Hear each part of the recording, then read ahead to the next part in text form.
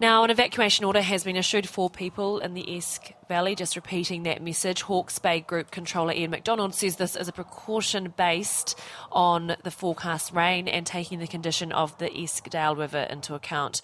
The timing is to ensure people can evacuate safely in daylight and before the impacts of the heavy rain make driving dangerous. Once the order is issued, people must evacuate and not wait to go later when roads are likely to be affected by surface flooding or slips.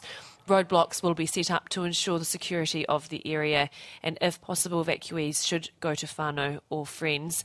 Civil Defence Centres will be, of course, available. Flaxmere Community Centre, Waipawa Municipal Theatre and Porangahau Rugby Club are all open now. And the Centennial Hall in Napier will be open from 4 p.m. today. Everyone evacuating should take clothing, essential medications and whatever they need to remain away from home for an extended period of time. For pets, please take them with you. For stock, please move large animals such as cattle, sheep, horses to high ground. Again, that evacuation order is for people in Esk Valley. Please be safe there.